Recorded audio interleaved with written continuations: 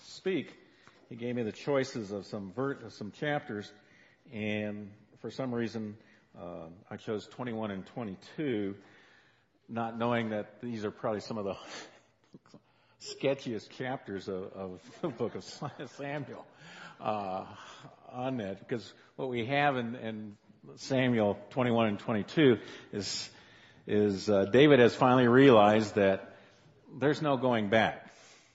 Saul and I are just not going to be able to make it together. Saul has attempted several times. Jonathan has kind of opened David's eyes and says, "You're right. There's no going back." And so we find David fleeing from Saul, from the ins and outs of the government, et cetera, and actually he's left his position where he led a brigade of 1,000 soldiers, and very successfully. And now he's running for his life, and he goes to a town of Nob, that it's a sanctuary town, actually, and where you have priests dedicated to providing a sanctuary for people who need that, who need time with God or need sacrifices, whatever it may be. And we find him stepping up to the plate and lying to the leader of that community. And then he runs off after he gets food and a sword, and he says, "Okay, since I can't really live with Saul, why don't I just live with the Philistines?" Which you're thinking, well, that's not the best decision I've heard in a while. And so he goes and attempts to be a mercenary with the Philistines. There has been, well, we won't go down that road. And so the Philistines, and thinking, well, he's got to be thinking, either they won't recognize me, or I'm such a good warrior, they're going to ignore my past and take me on. And of course they don't. They recognize them, and they're thinking crazy. And one of the best verses, I think, in Scripture is right there. And then he runs back to the cave of Adullam, where he's joined by 400 men and their wives and kids and everything, and his family, who's probably holding him responsible for their need to flee, as well as all the malcontents that could possibly come together in one place. And then at the end of these chapters, we find one of the most horrific injustices, when the sanctuary community is completely wiped out. So it's kind of a sketchy two chapters. And what happened is when we talk about the tug of war that we see happening with the life of David, the tug of war that we're dealing with here and dealing with this morning is the tug of war between fear, being afraid, and courage and being brave. And we're going to see that in the lives of Saul and in David. Let's pray. Father, we thank you for this time together, and Father, I do indeed pray that your word would work in our hearts, that in a small way we would walk out of this time changed, that your Spirit would use your word, your sword, in our lives. In your name, amen. So the situation we have here, as you all know, and we've been keeping up, is that Saul is slipping more and more into paranoia, into being driven by fear, being super jealous of David. We're going to see his decision making it's going downhill quickly. In fact, in chapter 18, one of the things we see this very vividly. When Saul becomes jealous of David is the title of this chapter. In verse 12 it says, "Saul was then afraid of David, for the Lord was with David and had turned away from Saul." David, then in verse 14, "David continued to succeed in everything he did, for the Lord was with him. When Saul recognized this, he became even more afraid of him." And then in verse 28, "And when Saul realized that the Lord was with David, and how much his daughter Michal loved him," Saul became more even afraid of him. Saul became even more afraid of him, and he remained David's enemy for the rest of his life. And we see Saul slipping into this thing of fear. And I would be curious, and I didn't have time, but I'd be curious to see how fear affects our thinking. Does it drive us more and more into paranoia? Does it drive us more to read things falsely? And I think what God is dealing with us here and what the passage has for us is, how do we wrestle with fear? And the interesting thing as we get into chapter 21 is that David is now fleeing from Saul, and and we find when he gets to the Philistines, something that's said of David that we don't find elsewhere. He was afraid. And so in a sense, we're dealing with how two men deal with this emotion of being afraid. And David is going to have to deal with it himself as well as Saul is dealing. And we see that Saul is not dealing with it very well at all. And this tug of war that we find is the tug of war of fear versus bravery. There's courageous. Chris and Messon, be courageous. That is the number one command throughout Scripture. Head and shoulders, just like Saul, head and shoulders above all other commands. Be courageous. We see it to Joshua, we see it to the others. It's either be courageous or fear not. And it's as God says, fear cripples our testimony. Fear cripples to see God's hand in our lives. And I think we see some of this in these passages that we come across in Saul. And so we see on verse, starting with chapter 21. So Daniel went to the town of Nob to see Ahimelech the priest. And as we will find out in the next chapter, Ahimelech was no stranger to David. And David was no stranger to the community at Nob. That was a sanctuary. That was a place that people would come to worship, that people would come to focus on God. This was a place of peace. And we have a community of probably around 350, maybe 400 people, husbands, wives, kids, cattle, whatever, a small town. But it was a sanctuary town that was focused on peace. It was focused on right relationship with God. And this is where David fled to. And he didn't flee that, he didn't have to run that far. It was only 2 or 3 miles about where Saul's headquarters was. And so he comes here, and the first thing he does is he lies. This is great. One of the things that we keep asking ourselves when we read about the life of David is, how does he portray a heart after God? Because that's how he's described by several. David was a man whose heart was after God. And so we look at the testimony of David, we look at the life of David, and we determine, okay, David, how are you modeling a heart after God? And one of the things he's modeling is that to have a heart after God doesn't mean you have to be perfect. It means you're fallible. It means a person with a heart after God is not going to make the best or the smartest decision time after time. In fact, what David does is kind of show us that, humanity gets real messy in a hurry.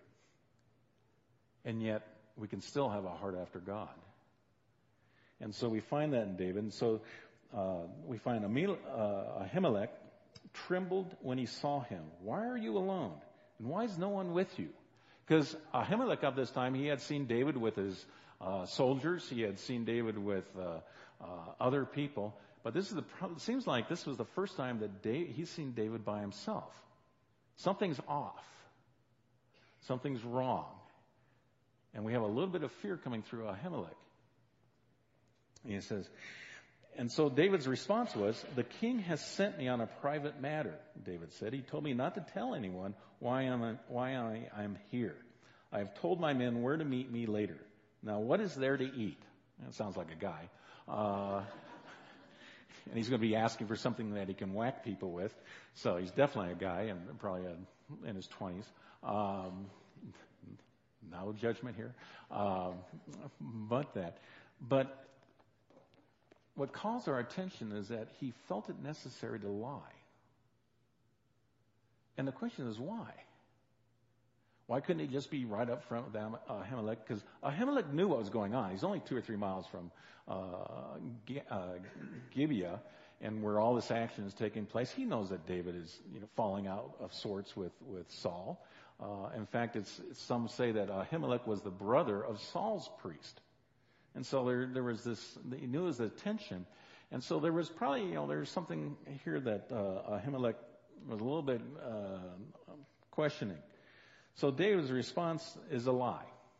He felt he had to lie. And for one reason or another, that should maybe encourage some of us. It encourages me that, there are times when I haven't been exactly faithful to the truth. And that I'm in good company with David. And I think part of this is that we're not to beat ourselves up if we're not perfect. We're not to beat ourselves up if sometimes we are afraid. Sometimes that maybe fear creeps into our life. And that David, in a sense, will be learning from this. But we have a real person in front of us. We have a person that's as messy as we can be. And I think that's going to be an encouragement to us.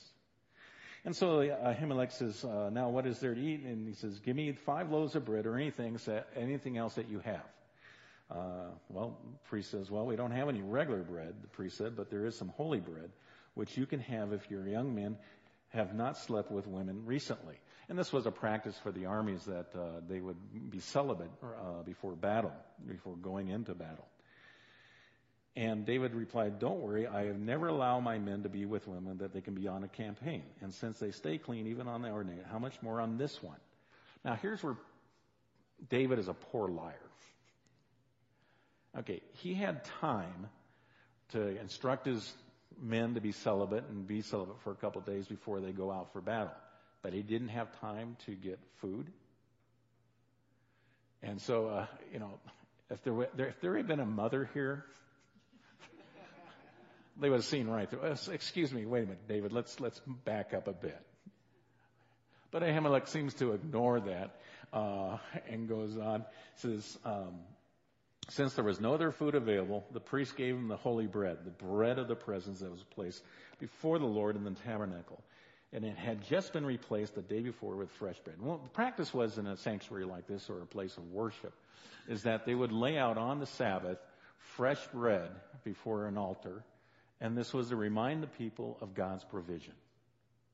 And all through the week when people would come into the sanctuary to pray and stuff like that, it was one of the reminders of God's provision for them that we so desperately need to hear time and again.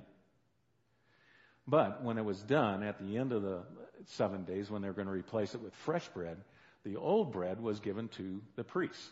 And it was only to go to the priests. It was considered holy bread. It was pretty tough by that time, 6 days, 7 days old. But it was for the priests. And Ahimelech chose to bend the rules. And he gave the bread to David. And this says something about Ahimelech because in Matthew 12, 1 through 5, this is the incident that Jesus has used with the Pharisees who were so blinded to be keeping the law, they didn't see the spirit of the law. And so Ahimelech, in a sense, says, bends the line and says, this is for you, David.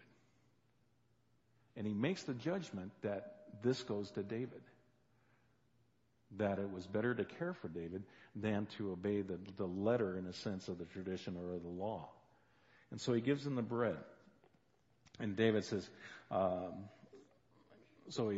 do you have a spear or sword? Continuing on in the book, and it says, the king's business was so urgent that I didn't even have time to grab a weapon. Again, another example of, David is just a lousy liar.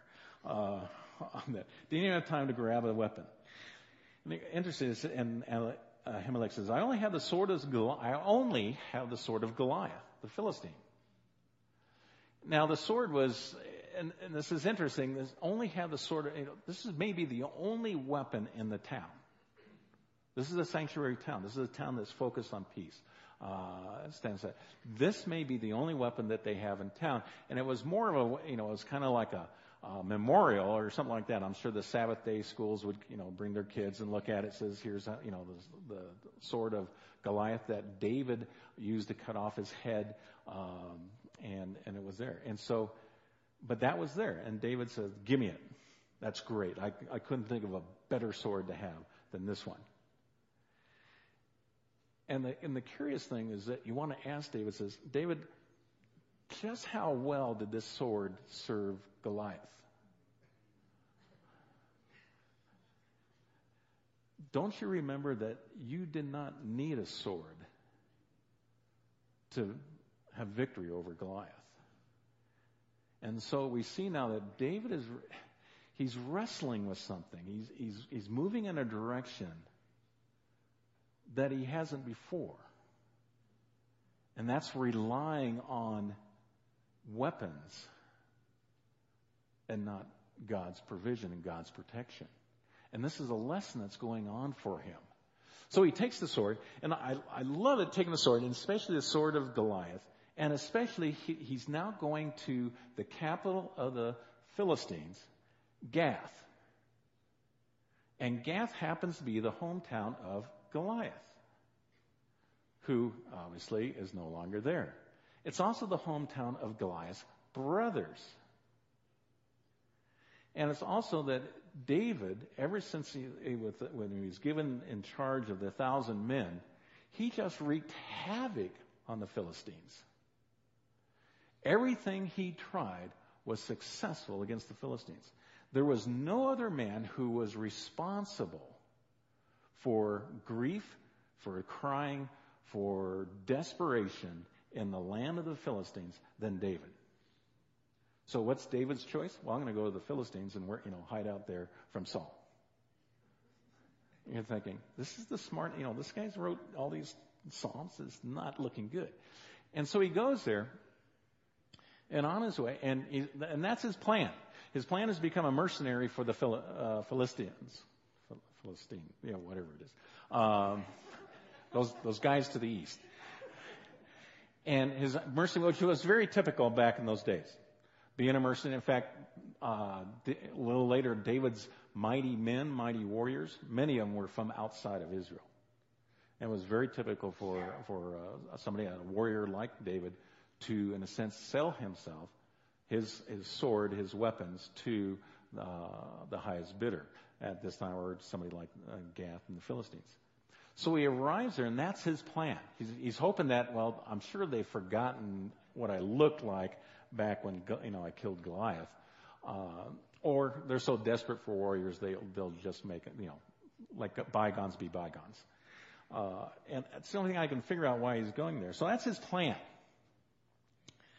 And so David escaped from Saul and went to King Achish of Gath. But the officers of Achish were unhappy about his being there. Isn't this David, the king of the land? They asked. Isn't he the one the people honor with dances and singing? Saul has killed his thousands and David his 10,000s. I mean, not only did the Philistines recognize David, they knew the top record that was going on in the nation in Israel. They knew the refrain. Saul has killed his thousands, David his 10,000s, which drove Saul just crazy with jealousy. So his plan of kind of sneaking in and escaping Saul in this way just doesn't seem to be working. David heard these comments and was very afraid of what King Achish of Gath might do to him. This is one of the few times, I think maybe the only time, that we see fear in David. And it's a very significant time. We don't see fear in David when Absalom, his son, seeks to usurp him. We don't see fear with Goliath. We don't see fear with Saul. We see frustration. We see him as, incomprehension. But we don't see fear. And here we see fear. And so what was his response to fear? The response of Saul to fear was seeking to murder David. The response of David to fear was taking an action that, frankly, it's not the most uplifting action or that we could have, but his action that he took says, David heard these comments, so he pretended to be insane, scratching on doors and drooling down his beard. I got a feeling this is not the high point of David's life. But it is a way to get out of this. I can say, what else could he have done? I mean, could he just wished himself invisible and kind of backed out? Probably not. And so David takes this on and he acts crazy to get out of this situation. And you don't see you don't see any dialogue between him and God saying, David, that was really stupid. I would have sent a chariot out of the clouds or anything like that. It says, it is what it is. It's David's way. And then comes one of my favorite lines in Scripture, which probably says more about me than anything. Finally, King Achish said to his men, must you bring me a madman? We already have enough of them around here. Why should I let somebody this be my guest? What he's saying is, why are you bringing me somebody crazy? I got enough crazy people around me. And somehow, in some way, David escapes. Why should I let someone? So David, in a sense, duped the king of the Philistines at Gath, and he was able to escape. But what did he escape to? So David left Gath, starting in 22. So David left Gath and escaped to the cave of Adullam. And soon his brothers and all his other relatives joined him there. Then others began coming, men who were in trouble or in debt or who were just disconnected or discontented, until David was the captain of about 400 men. This is like the family vacation from the pit. Let's think about who's showing up. He's gone to a cave. It's not exactly, the Ritz or anything like that in cave. And who starts showing up? Well, his family. His family shows up very likely because they had to flee from their homes because of their relationship with David. Who knows what Saul was threatening the family of David? Very typical during those times that the whole family is wiped out. So they've got to be grumbling. They've got to be mad. They've got to, they didn't have a great relationship to start with that we see when David faces Goliath. So we have a family that's, this is not, good night, John, good night. This is a family that's at odds with one another. And then they got people showing up that are trying to evade debtors, debt collectors. They got people who just don't know where they belong. And they got people that are discontented. The better word for that, they got people that are just bitter in spirit. What a great crowd to be around and locked up into a cave with. But the curious thing is that it is with these people in the caves of Adullam, because there's multiple caves there, that we find the qualities of a king coming to light. I believe that this time, and there may be several months that he was in the caves of Adullam, dealing with the fringes of society, dealing with people who are undoubtedly complaining, who are undoubtedly upset, who did nothing but whine. And it was these people that David, from his leadership, from his example, raised up the most effective army of the world at that time. These men and their families were the core of an army that God used to increase the promised land more than anyone else.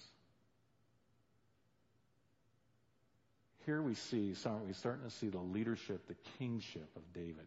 Even though it's going to be several years, many years, before he's actually king.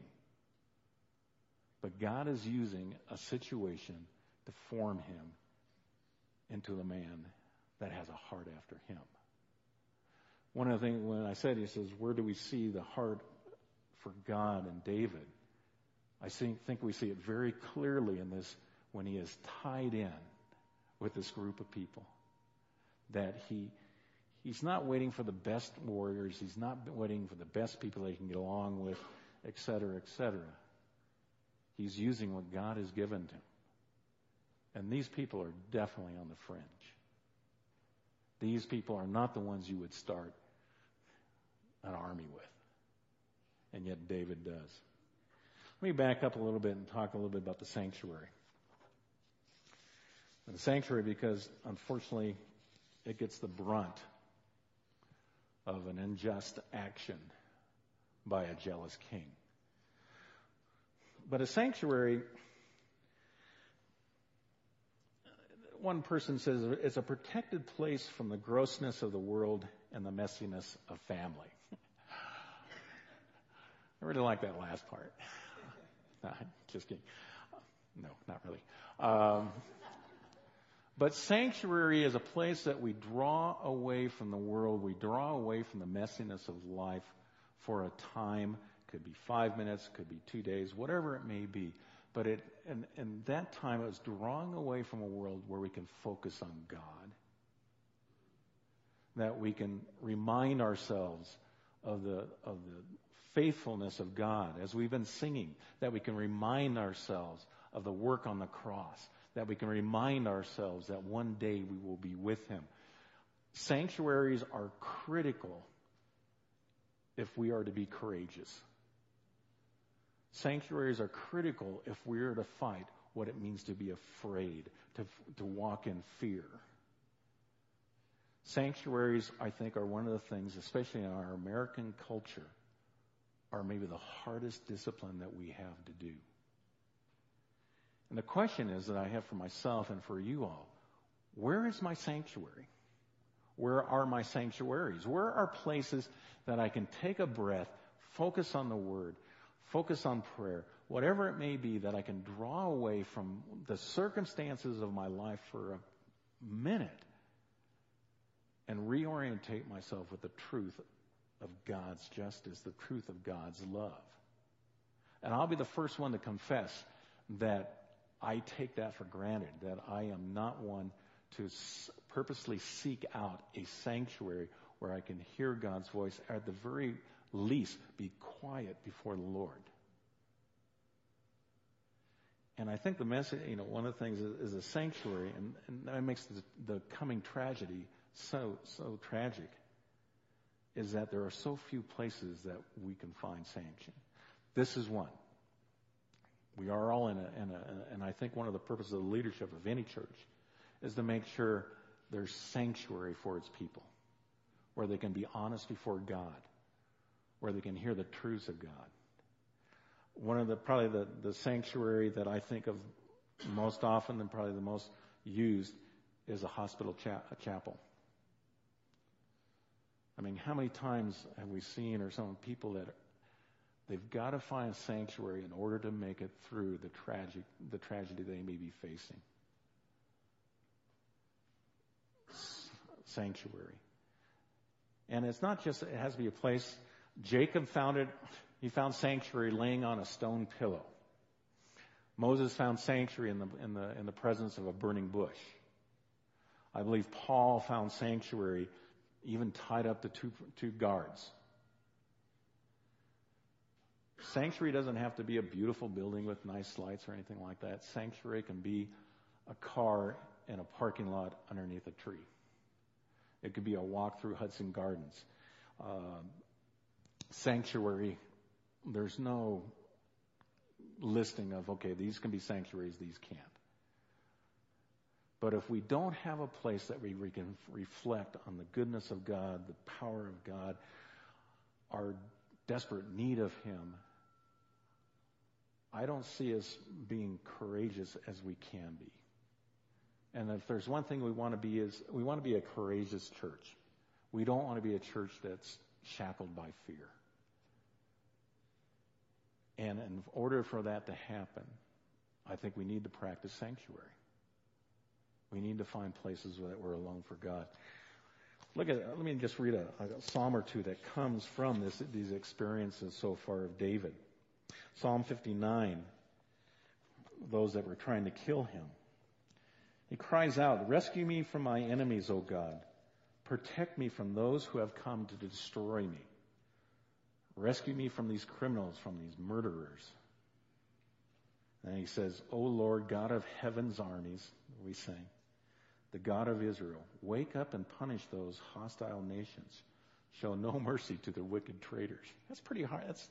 That's from the heart. Not trying to sugarcoat anything, not trying to say, look how good I am. I would never say anything bad against anybody. And we have incredible. And he says, in verse 8, for example, "But Lord, you laugh at them. You scoff at the hostile nations." That's a real strong belief. And then just back a few is in 56. And this is where I says from the choir, for the choir director, a psalm of David, regarding the time the Philistines seized him in Gath, to be sung to the tune, "Dove on Distant Oaks." So there was country western back then. And 3 says, "But when I am afraid, I will put my trust in you." That's the words of sanctuary. When I am afraid, I will put my trust in you. This is not easy. We understand that. David understood that. But that's what he had to say. That's how he dealt with his fear. When I'm afraid, I will put my trust in you. And I think one of the key things of sanctuary is to help us with this trusting God and keeping us in that direction for that. Then we go on. David moves. He takes his folks to Moab, which is interesting because he has family there. Because Ruth was a Moabite, and he's in the lineage of there. And then one day, the prophet Gad told David, "Leave." Then he takes off. The news of his arrival in Judah soon reached Saul. At the time, the king was sitting beneath the tamarisk tree on a hill in Gibeah, holding a spear and surrounded by his officers. This is how they did business. This is how they did government. And he says, "Listen here, you men of Benjamin," Saul shouted to his officers that he heard the news. "Has that son of Jesse promised every one of you fields and vineyards? Has he promised to make you all generals and captains in his army? Is that why you have conspired against me?" Here his fear and his jealousy is now taking a nosedive in his decisions and his understanding and his perception. It says, "Why have you conspired against me? For not one of you told me when my own son made a solemn pact with the son of Jesse. You're not even sorry for me." Sounds like a great king. "Think of it, my own son encouraging him to kill me as he is trying to do to this very day." Saul is losing it. He probably has. This is what I think fear can eventually do to us if we live in fear over a long period of time, is that our perception of reality starts taking a hit, and a major hit. Because this is not reality. Then Doeg, the Edomite, who was standing there with Saul's men, spoke up. "When I was at Nob, I saw the son of Jesse talking to the priest, Ahimelech, son of Ahitub. Ahimelech consulted the Lord for him. Then he gave him food and the sword of Goliath, the Philistine. When King Saul immediately sent for Ahimelech and all his family, who served as his priest, and so he brought Ahimelech to him. And Ahimelech says, 'What is it, my king? Why have you and the son of Jesse conspired against me?' Justice is taking a hit here as well. And Saul demanded, 'Why did you give him food and a sword? Why have you consulted God for him? Why have you encouraged him to kill me, as he is trying to do in this very day?' Which is at odds because there will be 2 times in the near future where David had every opportunity to kill him and he did not. And one of the realities that David lived by was that Saul was still the anointed one by God. And he lived in truth where Saul is now living in falsity, now living in untruths. And then Doeg says, King Saul immediately sent for, went down. But Sir, Amalek replied, is anyone above among all your servants as faithful as David, your son-in-law? Why, he is the captain of your bodyguard and the highly honored member of your household. This was certainly not the first time I had consulted God for him. May the king not accuse me and my family in this manner, for I knew nothing at all of my plot against you. So what was Saul's response? You will surely die. And Saul asked his officers to slaughter Ahimelech and the 84 priests that came with him. And we see a bright spot of courage here because they refused to do that. One thing that Saul had mixed up is the role of the priest is not to support the king. The role of the priest is to minister to people who are hurting. The role of the priest is to serve the poor, etc. And Saul was says, no, the role of the priest is to support me, the king. And for their courage, says, no, we're not going to go with that. We're not going to raise our hand against the priests. Now, what they did not do is they did not prevent Doeg to do that very thing. And it says, then the king said to Doeg, you do it. So Doeg the Edomite turned on them and killed them that day, 85 priests in all, still wearing their priestly garments. Then he went to Nob, the town of the priests, and killed the priests' families, men and women, children and babies, and all the cattle, donkeys, sheep, and goats. This was a sad day for Israel, without a doubt. And I come to this, how do you explain this? Why didn't God step in? This community that they sought peace, they sought direct men and women to a right relationship with God, to help them in their sacrifices and having a heart for God. The only way I can answer this is turning back, or is referring to Revelations, John's Revelation. And no matter how you approach Revelations, one of the main themes of it is the wicked will be judged. There will be a compensance or recompense for those who have done evil. And that I trust that at one day, this Edomite will be judged for what he did. The story of David is full of tragedies. It's full of things that we really don't understand all that well. But here's where we go back to sanctuary. I don't believe we can handle tragedies, the injustices that exist in this world, the injustices that exist in this culture, the injustice that we see time and again through a fallible justice system without relying upon the message of Revelation that God will act against this kind of evil and that we can trust in Him. And I think that's one of the roles of sanctuary, is to remember that. And so at the end we say only Abiathar, one of the sons of Ahimelech, escaped and fled to David. And when he told David that Saul had killed the priests of the Lord, David exclaimed, I knew it when I saw Doeg the Edomite there that day. I know he was sure to tell Saul.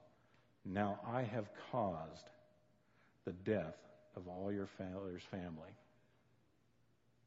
Stay here with me and don't be afraid. I will protect you with my own life and for the same person who wants to kill us both. David has taken responsibility for the murder, for the genocide of Nob, though I don't think he was at fault. A heart after God. A heart after God takes responsibility for actions. And this was David's heart. When we take responsibility for our actions, God is able to work in us. When we take responsibility for our actions, God changes our heart. He works on our heart. And that's the message of David in this tug of war. That what does it mean to be a person with a heart after God? David is showing us. Yes, at times he messes up. Yes, at times they're really messy. At times we have no understanding. But God continually showed David, continually grew him to be a man after his heart. For us, the message is, the best I can, do we have sanctuaries? Are we people of the sanctuary? Are we people of the Word? Am I a person that has sanctuary where I can go and be reminded of the greatness of God, of His love, of His in charge of the world? It's not a very good way to say that. Let's pray.